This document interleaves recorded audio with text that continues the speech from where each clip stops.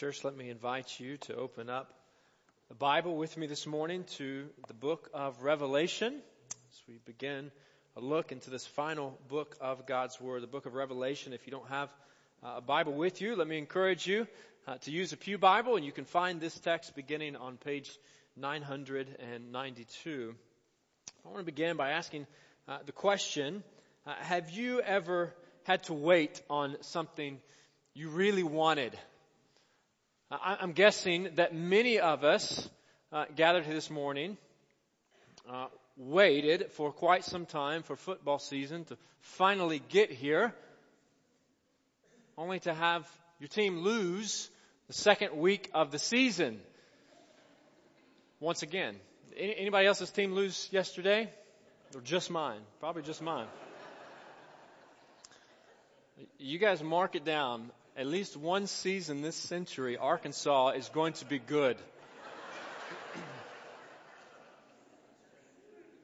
What else have you had to wait for? If you're a kid, maybe a long car ride to finally be over. Maybe traffic on Highway 280 just to move on a little bit, to get moving on down the road. Maybe a questionable report from the doctor.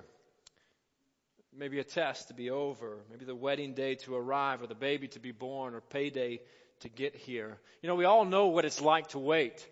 And most of us are not very good at it. We don't like to wait. Yet the Bible is clear that the life of faith is a life of waiting. But not waiting idly. A life of living and walking by faith and serving the Lord here and now while anticipating and longing for and expecting King Jesus to return and to inaugurate a good and glorious future filled with peace and comfort and joy and justice. You know, that is the theological backdrop to the book of Revelation. You see, Jesus had promised his followers that he would return for them, that he would come and take them to be with him where he is for all of eternity. And the church is waiting on his return. It's been some 60 plus years since Jesus was crucified and resurrected, and since he commissioned his followers to go and make disciples of all nations, and since he ascended back to his rightful place in heaven. During those decades, many believers, many followers of Christ have died. The Romans are still ruling over them with a heavy hand. In many parts of the empire, the persecution of Christians has reached its climax in the latter part of the first century under the Emperor Domitian. Faith is spreading, but believers are under attack. Although the gospel will go forth, the church is unstoppable, the devil desires to destroy it. Makes it his aim to attack believers, to attack the church, to oppose God and the ways of God. He attacks physically, he attacks intellectually, and he attacks morally. And believers must wait. And as they wait, they're called to trust. Christian, we're called to trust. And to help us trust, God gives us his word, this word. All of his word, but I think particularly this portion of his word gives us this book of assurance that Jesus is king, that his victory is certain, and that salvation is coming to all who believe. So church, as we embark together on this journey, peeking into this cosmic crescendo of salvation history, let's come with open ears and receptive hearts. Let's seek to exalt the Lord and to hear from him. Can we do that? Let's look at God's word. I invite you, as you find your place in Revelation chapter 1, to join me standing for the reading of our text for today. Let's hear from the Lord. Revelation 1, beginning in verse 1. The Bible reads, "The revelation from Jesus Christ, which God gave him to show his servants what must soon take place. He made it known by sending his angel to his servant John, who testifies to everything he saw, that is, the word of God and the testimony of Jesus Christ. Blessed is the one who reads aloud the words of this prophecy, and blessed are those who hear it and take to heart what is written in it, because the time is near." Let's bow together. Father, we thank you for your word today. Lord, we acknowledge that by your grace we are invited to be your servants and to be your children. Lord, to know you and to walk with you. Speak to us now, Lord, for your servants are listening. It's in the name of Christ we pray. Amen. Well, church, you may be seated.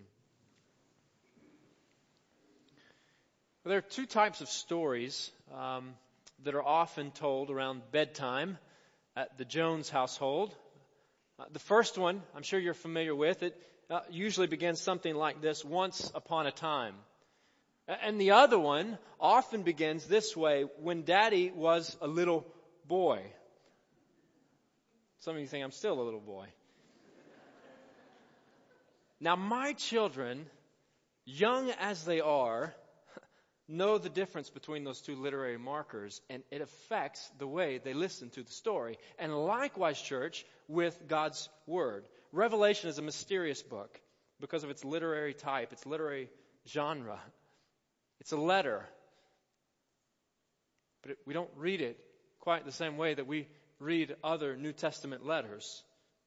It's prophetic, but it's not primarily about a timetable for future events. It is apocalyptic, a type of literature popularized during the intertestamental time period, the time that is between the completion of the Old Testament and the writing of the New. And Jewish apocalyptic literature features extravagant visions, offering hope for believers, people of faith, through God's coming intervention to defeat evil and to establish justice. This type of literature is filled with symbolism. As I think we'll see in the weeks ahead, it's not a random symbolism. See, like an elaborate symphony with many intricate and moving parts, there's purpose and order. There's unity and there's harmony. And there's a central message that resounds again and again and again, and it is this: that King Jesus saves. He saves. He rules and he reigns. He's in charge and he saves. And he is coming in glory to establish his kingdom and to provide salvation for those who know him. Though he's ignored by many here and now, all will soon bow before him. And though suffering abounds here, eternal salvation awaits those who follow him. God's redemptive plan is unfolding in God's way and in God's time. His redemptive plan, it is unfolding according to the Scriptures, according to the beginning of Revelation, according to all of Revelation, according to the greater context of God's Word. God's redemptive plan is unfolding in His way and in His time. The revelation from Jesus Christ, which God gave Him to show His servants, what must soon take place. And verse 3, because the time is near. Friends, time is in God's hands. He has, He is, and He will continue to accomplish His plans to redeem and to restore sinners in His way and in His time. And Paul says it this way in Galatians chapter 4, verse 4. He said, "But when the set time had fully come," the time that was set, that was known only by God, a time that was set by God. When the set time had fully come, God sent His Son, born of a woman, born under the law, to redeem those under the law, that we might receive adoption to sonship. You see, God has this whole thing, this whole story mapped out. There's nothing beyond His sovereign control. He is running the ship. Though evil abounds, though suffering is sure, believer, do not be dismayed, Revelation says, because the time is near. Christ the Lord is on His throne. The Spirit of God is at work. There's a cosmic conflict that is unfolding between God and Satan, but the battle is rigged. We already know the outcome. We know where this is going. God wins, and God wins decisively. And soon everyone will know it.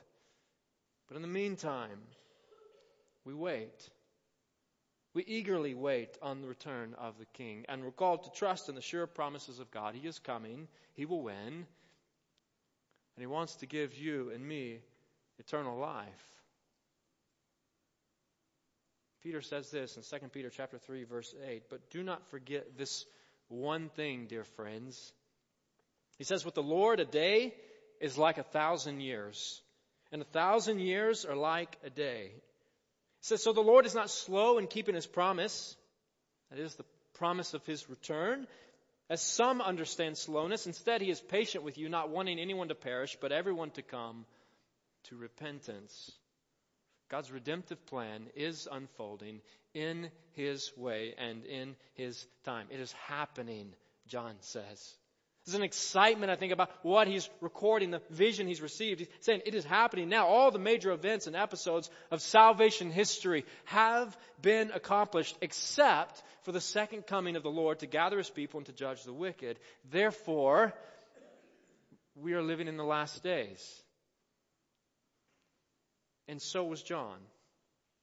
You see, in fact, all who live between the first and the second advent of Christ live in the last days, in this final epic, if you will, of salvation history, living and waiting and trusting. And according to Revelation, the final chapter has already been written, and Jesus is the central character.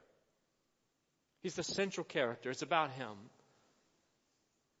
You know, much has been said and taught, you know this, about the book of Revelation. And so we automatically come to the text today with some baggage, some synthetic categories, and much end-time speculation. But our task, first and foremost, is to listen to the Word. Not with this or that popular teacher has said about it. What is Revelation about? It is unashamedly and unapologetically about Jesus Christ, the sovereign servant king who defeats evil and who restores sinners. John, one of the original disciples, one of the 12, in fact, one who was in Jesus' inner circle of followers, is described here as a servant of Christ. He introduces this book with these words, the revelation from Jesus Christ. It is from Jesus. He is the one who reveals it, who exposes it, who declares it, who unveils it. It's from Him. It is also about Jesus. Of course, He's the one who's revealed in it. This salvation symphony proclaims Jesus Christ crucified, resurrected, reigning, and returning. And all Scripture, including this portion, including the book of Revelation, converges into the consistent message of the gospel of Jesus Christ. Isn't this what Jesus Himself says to His disciples in Luke chapter 24? After being raised from the dead, He appears to His followers and He says to them, Luke chapter 24, verse 47, "This is what I told you while I was still with you." He goes on to say, he says, "Everything must be fulfilled that is written about me in the law of Moses, the prophets, and the Psalms." Meant to convey the broad literary categories of the Old Testament. In other words, all of the Old Testament. He says, then He opened their minds so they could understand the Scriptures. He told them this is what was written. The Messiah will suffer and rise from the dead on the third day, and repentance for the forgiveness of sins will be preached in His name to all nations, beginning at Jerusalem. So in essence, Jesus says to His followers that day, He says, from Genesis to Malachi, this is about me. It's about me. Declares my coming, it declares my identity, it declares what the Savior is going to do, and then He comes. Messiah arrives. He arrives in the flesh. The Son of God comes down.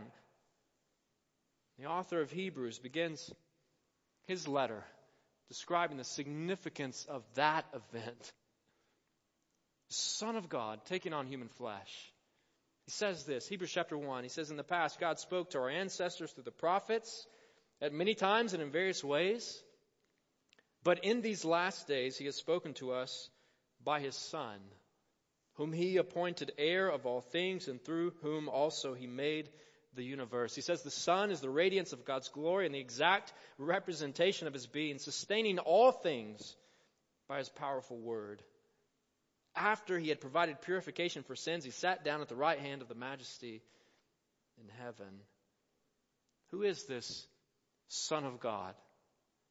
This one who is the heir of all things, this creator of the universe, the one who sustains both the seen and the unseen, the one who purifies us from our sins, and the one who sits enthroned in heaven. Friends, he is Jesus the Christ. And John says this book, Revelation, is his written account of everything the angel showed him. Verse 2, that is, the Word of God and the testimony of Jesus Christ. You see, if the revelation is consistent with the Word of God, and if the revelation is consistent with the testimony of Christ, then the Word of God and the testimony of Christ must also be consistent with one another as well. Jesus Christ is the central character of this story. So let's read and let's listen to see the glory of Christ in Revelation. Let's read from that lens. Let's look for Christ. Let's look for the glory of Christ. Let's see the glory of Christ in this book. As we journey into the riches of this canonical climax, let's take Christ in. Let's see His beauty and His glory. John Stott, the late British theologian and longtime pastor of All Souls Church in London, once said this. He said, a church with its back against the wall, fighting for survival, needs more than moral exhortation and pious entreaty. It must see Christ.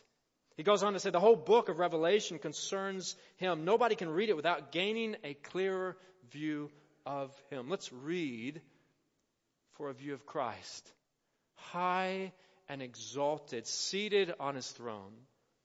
Let's listen with our heads, but also with our hearts, seeing the glory of the one who roars like a lion and who bled as a lamb. You know, we can't read this book in the same way that we would do a jigsaw puzzle. You know, we all might do jigsaw puzzles a little bit differently, but probably not all that differently. When you're putting a big puzzle together, you can't put all the pieces out where you think they might go. If you do, you're going to quickly run out of room, right? So you focus in on a little segment that you think you can work on for a little while, and then when you complete that, you move on, you expand to another area. And then when it's finished, you look back at the whole thing, and you enjoy it. I'm saying this like I do a lot of jigsaw puzzles. I don't. I think that's how I would do one. But you can't read Revelation that way. In fact, when it comes to reading Revelation, you do the opposite. You view the big picture. For the picture is recapitulated again and again and again in a spiraling salvation symphony portraying the glory of the Lord and the beauty of the gospel. And once you then see the grand portrait in light of the broader message of God's Word that comes to a climax in the gospel of Jesus, then and only then do you begin to press into the details. You see, the grand portrait declares that God's redemptive plan is unfolding in His way and in His time. Jesus Christ is the central character, and the church is the privileged recipient. The church, followers of Christ, was saved by the grace of God. Believers are the privileged recipient. The Bible says this message and this vision was given to John. But it wasn't to stay with John. It wasn't and isn't just for John. It is for God's servants, verse 1. And the 7 churches in the province of Asia, verse 4. Various numbers, no doubt, hold symbolic significance in Revelation. And the number 7 and its multiples often signifies totality or completion, much like the 7 days of creation. And although these 7 churches, no doubt, were real churches with real people being addressed, real issues being tackled, these 7 churches represent every church between the two comings of Christ. The church is the privileged recipient of what Christ unveils, what He discloses, of what He reveals here. As we journey into this text, let's not forget that. I think that's tremendous implications for how we approach this book. It's far more about spiritual preparation than it is about speculative prediction. It is more about strengthening believers than it is about scaring unbelievers. It's not primarily a message for America or Israel or China or Afghanistan. It is a message addressed to the church comprised of people from every nation, tribe, people, and language, awaiting the return of her King.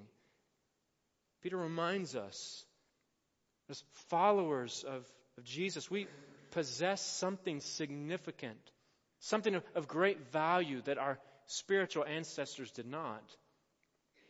So as living post the crucifixion and the resurrection of Christ, we are the recipients of a grand story of redemption, planned, promised, and fulfilled in the coming of Christ.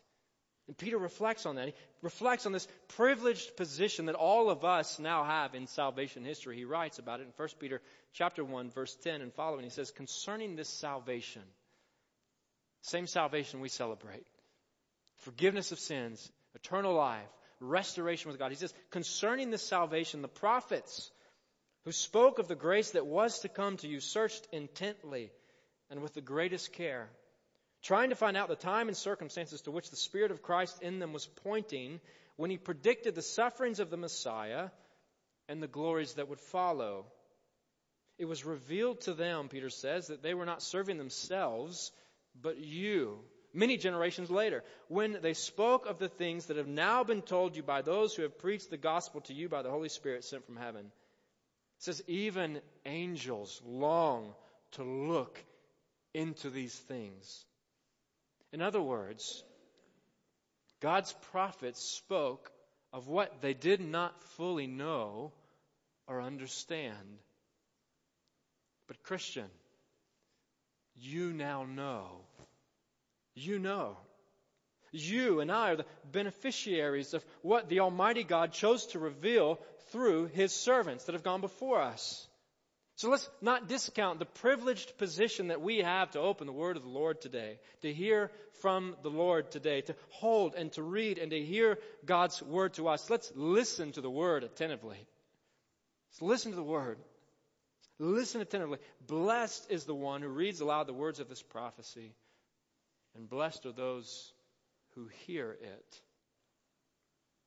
See, first century believers, both the literate and the illiterate, would have gathered together as local churches and listened to a reader read a book like Revelation, New Testament letters. Would come together, hear handwritten words read aloud while everyone else would listen to the Word of God being shared. And a personal letter like this from the Apostle John would have certainly circulated to those 7 churches, but then it would have circulated far beyond that to congregations near and far, ultimately to all who possess the Word of God. And with personal and printed, bound Bibles galore today, we don't know what we have. Friends, what a treasured possession we have in our hands. Let's treasure this book. Meadowbrook Baptist, may we listen to the Word attentively and may we consider the Word personally. Let's consider the Word personally. Scripture says, blessed is the one who reads aloud the words of this prophecy, and blessed are those who hear it and take to heart what is written in it. To take to heart is to obey. Quite literally, to keep it. You see, Revelation may be about eschatology, that is, end times, but it's also about ethics.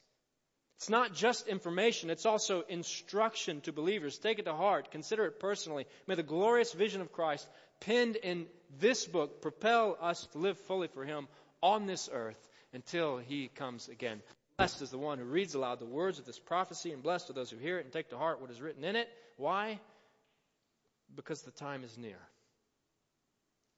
What time is near? The return of the King. He is coming.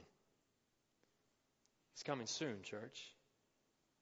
Maybe in our lifetime, maybe long after all of us have departed this life, but in the context of God's redemptive plan in our eternal home, He is coming soon.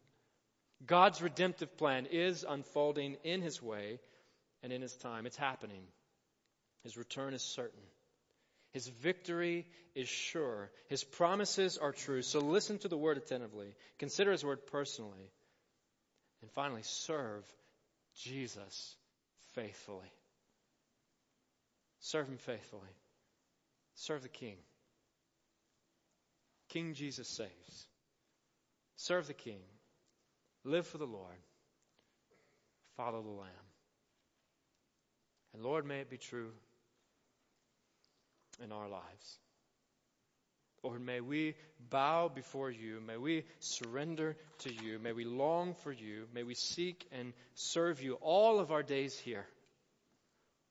Lord, as we trust You, as we believe in Your promises, as we anticipate Your return. Lord, give us eyes to see and ears to hear. Give us faith to believe that You are who You say You are. Lord, as we embark into Your Word, this final book of Your written Word of the coming weeks and months, Lord, expand our vision of Jesus Christ. Draw us to You. May Your name be praised in us. It's in the name of Christ we pray.